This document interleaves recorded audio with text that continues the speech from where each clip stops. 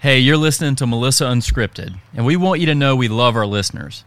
We especially love when they send us ideas for new episodes they like to hear, and when they subscribe so they don't miss an episode.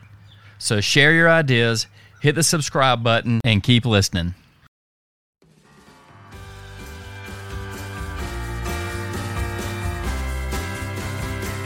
You're listening to Melissa Unscripted. I'm your co-host, Dave Wilson from Tiger Moth Creative. We created this podcast to bring listeners helpful perspectives on all kinds of real estate experiences, from the enlightening to the humorous. Along the way, we'll branch out on related topics, and we will definitely chase a random squirrel or two. With me always is my friend and co-host, Melissa Greer, a nationally ranked real estate agent. Hey, Melissa. Hey, Dave. How you doing today? Good. It's good to be back with you. That didn't sound too... I'm not that excited Yeah, about it. you don't sound excited to be with me.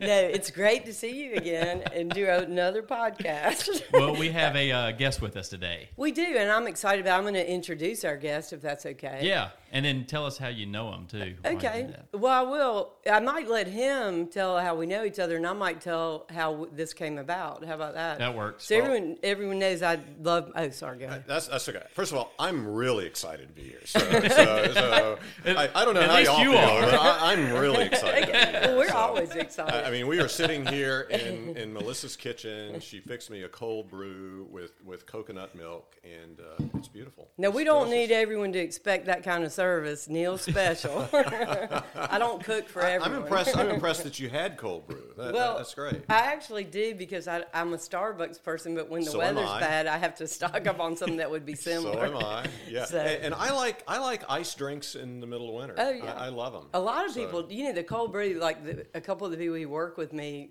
I treat them to Starbucks, and I'm the only one that gets an Americano hot. They're all doing cold brews now. I'm gonna have to do it because it'll make me seem younger. And I like the Americano cold too. Oh, yeah, I'm gonna try. Especially because you can do Americano decaf iced. Oh, really? Oh, yeah, they'll do that. Neil, that's a waste of time.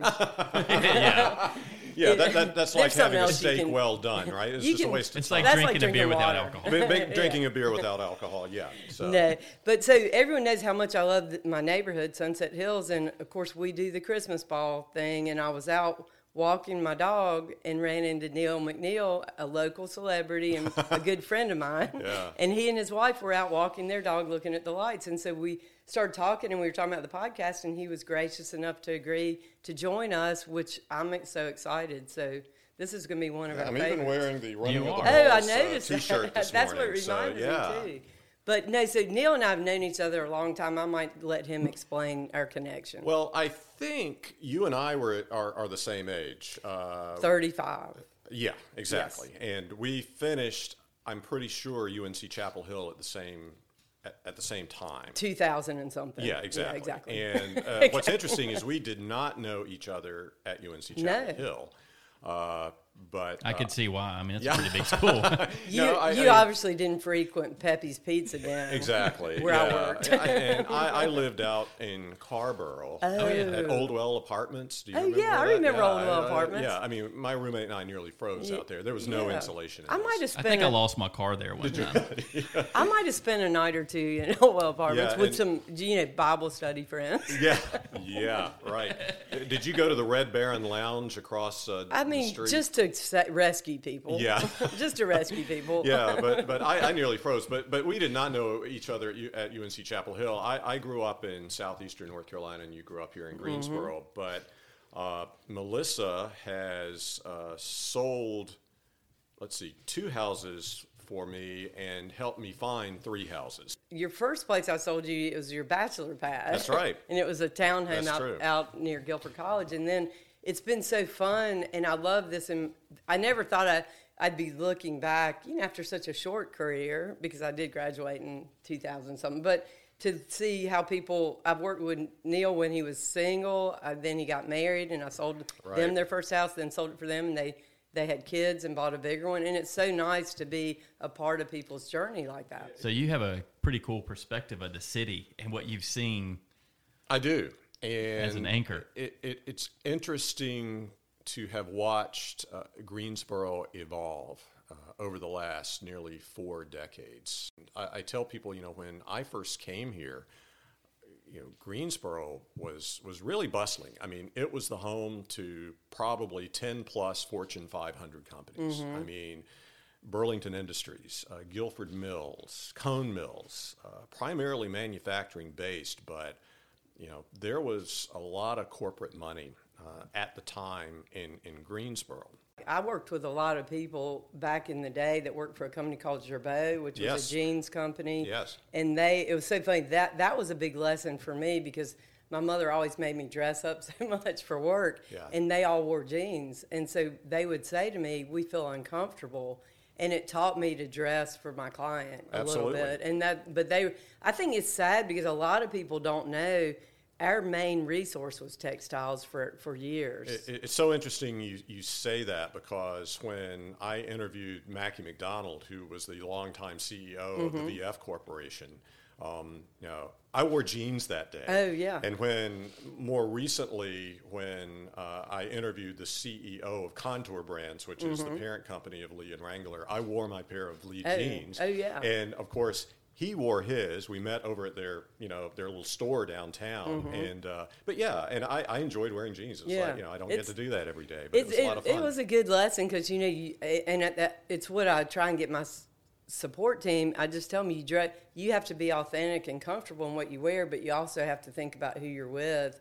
Well, when I tour people around, which I love to do that as much as anything. I tell them about the history of the textiles and all that. Absolutely. And if you go to the Greensboro Historical Museum, it's amazing because they do an amazing job. And Cone, you can kind of explain that Contour's here because Cone Mills was the first manufacturer of denim, and it evolved into Wrangler. I mean, that was all brought here. But what I think is so cool is to start. I say I used to tour people and really have to sell Greensboro, and now it's just the easiest thing because of the Performing Arts Center. And then we've got, and I'd love to hear your take, but Toyota bringing their battery here. And then I know there's something exciting that might be happening at the airport.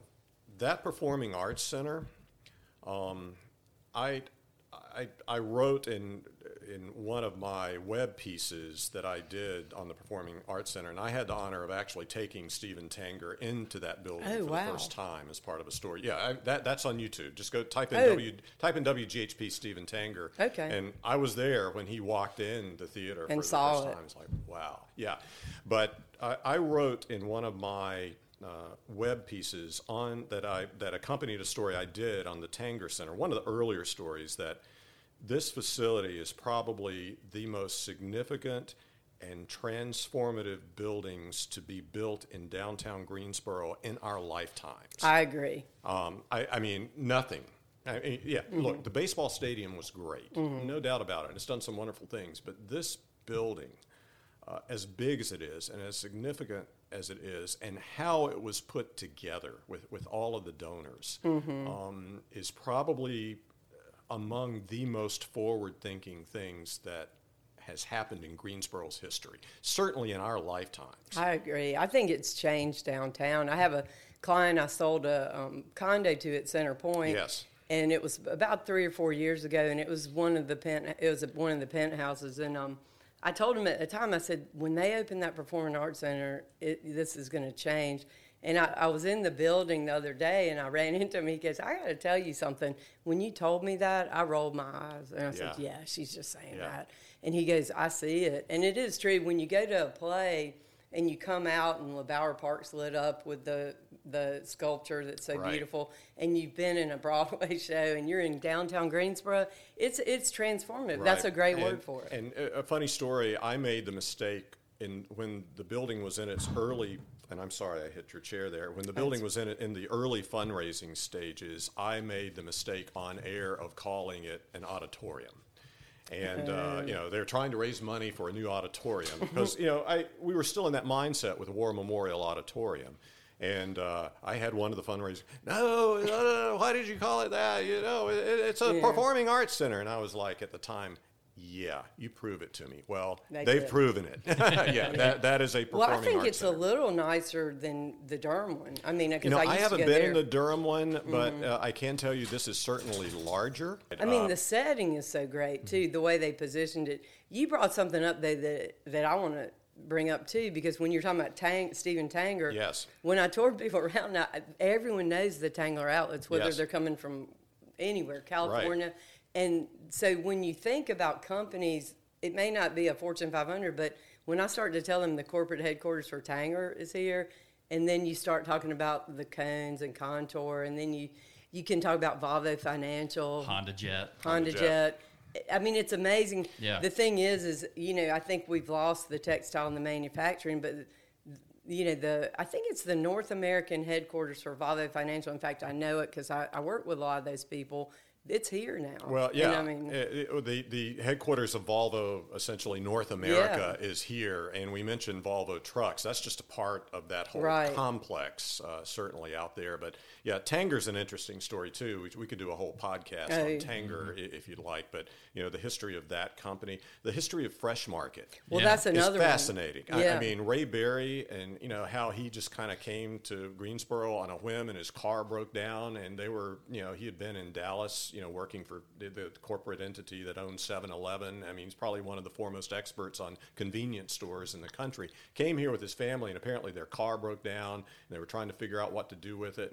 And a stranger walks up and says, "What are you doing?" He said, "Well, we're kind of on our way up the Eastern Seaboard, looking for a place to settle, and we want to build this California-style market, and this is the concept." And whoever this person was told Ray Berry, "You need to stop what you're doing right now, get out of your car, and spend some time in Greensboro, and seriously consider staying here." And lo and behold, they opened the Fresh Market over on Lawndale, and the rest is history. So wonder who that was who said that. We owe them a I asked him, and he was very. It was as if he. It might have been didn't remember. The mechanic. It could have been. It was as if he couldn't name him, and it was as if he couldn't.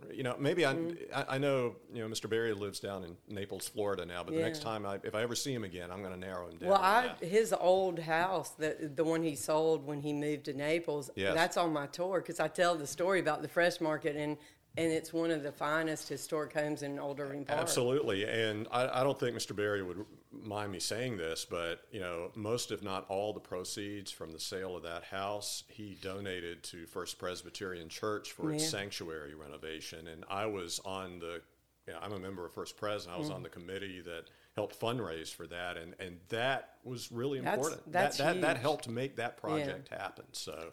Lots of kudos to Ray Berry, but that's another great story. But moving ahead, and Dave, you mentioned a Honda Jet, and that's another amazing story that I've done. But you've got that. You do have the Toyota battery plant, and what's neat, I think, about economic development in Greensboro now, it certainly seems as if they're trying to go after cutting-edge companies. I mean, we were all disappointed that Toyota, didn't build a car plant here out at the mega site. Right. But, the more I think about it, I'm like, that would have been a plant that built cars with internal combustion engines, which appear to be going out of style. They'll always be around. I think they're going out of style. But I 20 years from now, I just don't know if there'll be the majority car out there on the market. I think they're all going to be electric. So you have this plant, that, and certainly with the infrastructure bill and all of the, inner workings of, charging stations that it calls for, there will certainly be a demand for this type of product. And Toyota has certainly led the way in hybrid technology. Yeah. And I think, too, it's interesting. I always remember when they announced FedEx was coming here. And the neighborhoods around the airport, they just really were bothered by that. Yeah.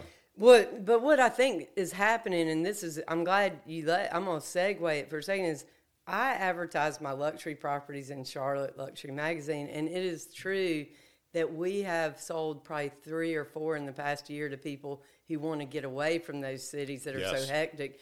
And they realize that the commute first of all, more people are working remotely, and that helps.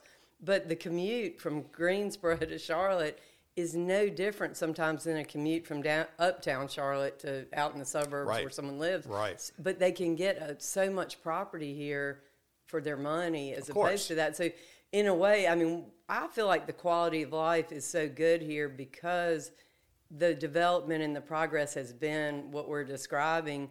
But on the flip side, seeing what's happening downtown, you see how the growth at the airport would be great, and having a hub here would be awesome. It would. And remember, Continental Airlines tried to establish a hub, and that was the work of a guy by the name of Gordon Bethune, who was the CEO of Continental Airlines at the time, but he was also a former Piedmont executive. So he had connections back here and loved this area and really tried to establish a mini hub, I think it was called. And it was great. I remember flying Continental out to Houston, and all these different places from Greensboro. Do you remember Peoples? I do. I covered Peoples. Yeah, isn't that fun? And we tried many different things, but and you mentioned FedEx too. That was such a big thing. We got FedEx. Yeah. Did they ever come? Yeah, they did come. But what happened to FedEx is that, they built FedEx Express. Let me say it, FedEx Express is different from FedEx Ground, and they will point that out to you. But FedEx Express, which established that package hub out there, at the time when they built that, their specialty was getting stuff to people overnight. Right. Taking a contract and delivering it to Los Angeles overnight. Then electronic document transfer became... the need was... Yeah, I mean, everyone could just email, documents. Yeah. And so that... I never thought about that, but that makes a lot of sense. That kept FedEx Express from, really, for that hub from really blooming. But now they're trying to come back. There are more overnight flights, I know, because I live close out there. And, they seem to be doing okay. They're still relevant. One thing I would love to hear is... you moved here and you have such a unique perspective on this city just because of your job. Yeah. What makes this home for you, and why do you love Greensboro? It's real interesting because when I first came here, I thought, 4 years will probably be about the time. And, I had some inquiries from, other television stations outside of the market. But, it always, better opportunities opened up for me here at this television station. But it just became just a wonderful place, first and foremost, to raise a family. And I think you kind of pointed it out when you were talking about, the people in Charlotte buying property here. You've got everything you need here, everything you need. You've got great medical care. You've got a great retail environment. I love the fact that, if I have a light bulb that burns out in my house, I'm within 5 minutes of either a Home Depot or a Lowe's or an Ace Hardware, to go and get that replaced. I love the fact that I'm equidistant from both the mountains and the beach. My wife is more of a mountains person. I'm more of a beach person. I'm with you on that. Raising our kids here, the schools were just, outstanding. And there are just so many resources for them. We can talk about money being spent on the schools, but there are some wonderful educators here. And just a wonderful university community. But just again, being in a place where you have everything you need, the people are so progressive, and they think like my wife and I do. And they're friendly. Yeah. Everyone, the people who move here, they talk about the number one thing is how friendly it is, whether they go to a grocery store, whether they go to a restaurant. They said it's different than other places. It's almost like that small town Southern charm, but it's not really a small town. Yeah. I mean, there's a lot of that. So I have a question I've always wanted to ask you, and of course, everyone who listens to this podcast knows I'm very heart-based. Yes. And sensitive. What's the most impactful story you've ever covered that stayed with you? It's probably also the most difficult story that I've ever produced, and it happened right after 9/11. And I consider, 2001, when that happened, kind of the halfway point in my career, because that was such a transformative time. But the day of 9/11, late in the day, after the World Trade Center towers had collapsed and the plane had crashed in Shanksville, and it was just such a horrific time. Late in that day, we learned that someone from Greensboro, Sandy Bradshaw, was killed in the United Flight 93 that crashed in Shanksville. She was a long-time flight attendant for United She lived Airlines. in your neighborhood. She lived in Northwest Greensboro, Yeah. less than a mile from my Right. house. And I did not know them, but we had a mutual friend who happened to be the general sales manager at WGHP who also lived in the neighborhood. And, needless to say, we were interested in hearing from her husband. And, just to find out more about who Sandy was, and what better person to tell her story than the person who knew her best. But we were also very sensitive. We didn't want to knock on his door while he was still, very much in the grieving process. Right. But through working with my friend, who was the general sales manager at GHP, I was able to get the first interview with Phil Bradshaw. Oh, wow. After 9/11. And we went over there, and he was still grieving. I mean, this was a week after 9/11. Wow.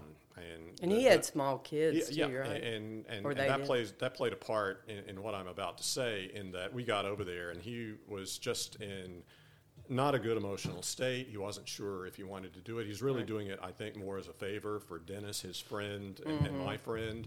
And I remember we sat over there for about 2 to 3 hours before we even brought the camera in. He was just real concerned about the story that we were going to do and how it was going to be presented. And, we were able to convince him that, we would do it right. This is what we would say. This is how the piece would come together. And we went through the interview. He did extremely well.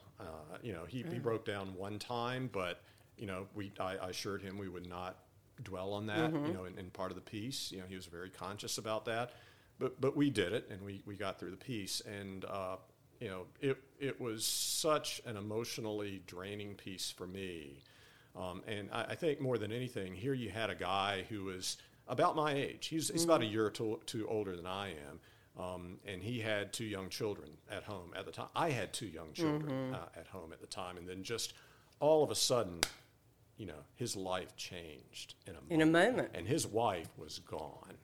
And, I remember, him specifically telling me in the piece when I asked, the question, well, what have you told the children? And he said, well, I got with a psychologist that United Airlines, linked us up with, and the psychologist told me that, you need to tell those children their mom is gone and she will not be coming home. And that really, that's awful. that really drove it home for me. But in the aftermath of that piece, and we aired it that night, I couldn't sleep for weeks. I mean, that was just very. Well, you were in such a similar place, but that was a similar place in life. But surreal time. And then too, every night we were going on the air telling these stories, but that story just really was impactful. And he's a pilot. He was. So he is a pilot. And he talked to her. That's what I remember about the story. While she worked for United, he was a captain for U.S. Airways and had worked for Piedmont. Oh, wow. Flying 737s, 727s, and several other aircrafts. He still flies. He does not fly commercial. He has his own plane, and he flies different clients. But he was a pilot, and when the hijackers had taken over Flight 93, Sandy called him on the satellite phone. I remember reading that. And she asked him, you're a pilot, is there anything you can recommend that we can do? And at the time, she was, shoving the coffee pots, in the machines to boil the water to pour on and he could hear that. And, she was like, people are running up toward the cockpit. I got to go. Boom.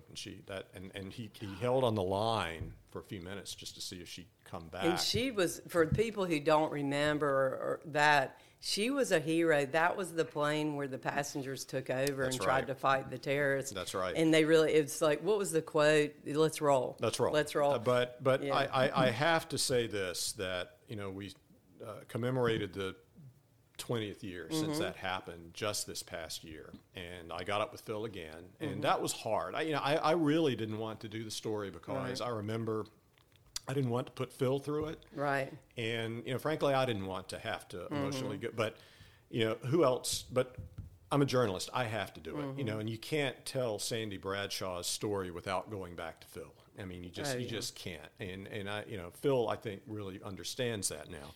But we did, and it was similar. I went over to his house again and, spent some time with him without the cameras and said, this is kind of how I foresee the 20th commemoration piece. And he said, our daughter Alex, I think she might be interested in being a part of this. I was like, are you kidding me? Yeah. I mean, this was his and Sandy's daughter, who was like 2 or 3 years old at the time. And she, recent graduate at App State, she's in the hospitality industry working in Boone. And she agreed to drive down to be interviewed. And we did the 20th commemoration piece with her and Phil, and she was absolutely delightful, and actually remembered a small segment. Had a memory of her mom, even though she was that young. But you can go watch that piece. Just go. I think that did you post it or was it on social media? I did post it. Because I think that sounds familiar. All you have to do is go to. Just type in WGHP Phil Bradshaw. Did that help you feel better or give you some closure? Not closure, but it might have left you in a better place. It did to see Phil smile. It's amazing that how people have the strength to heal. Yeah, and he's not totally healed. He will tell you. He said, "I think about it every day. I miss her every day." I mean, you never totally heal, but. I was able to ask, Phil, this is kind of a funny question, but I'll go ahead and ask it. I mean, Sandy, she's looking down at you right now, 20 years later, and I was smiling as I was asking this. What would she not like about what you've done over the last 20 years? And he just laughed, and that was so comforting to see him smile. He said, oh, she'd probably say I'm a grumpy old bear. But he said, she'd be pleased with what I've done with the children. Yeah. And I fully agree, because those are 2 fantastic children. Well, that's great. That's a great story. Will you please come back on? I will. We would love to.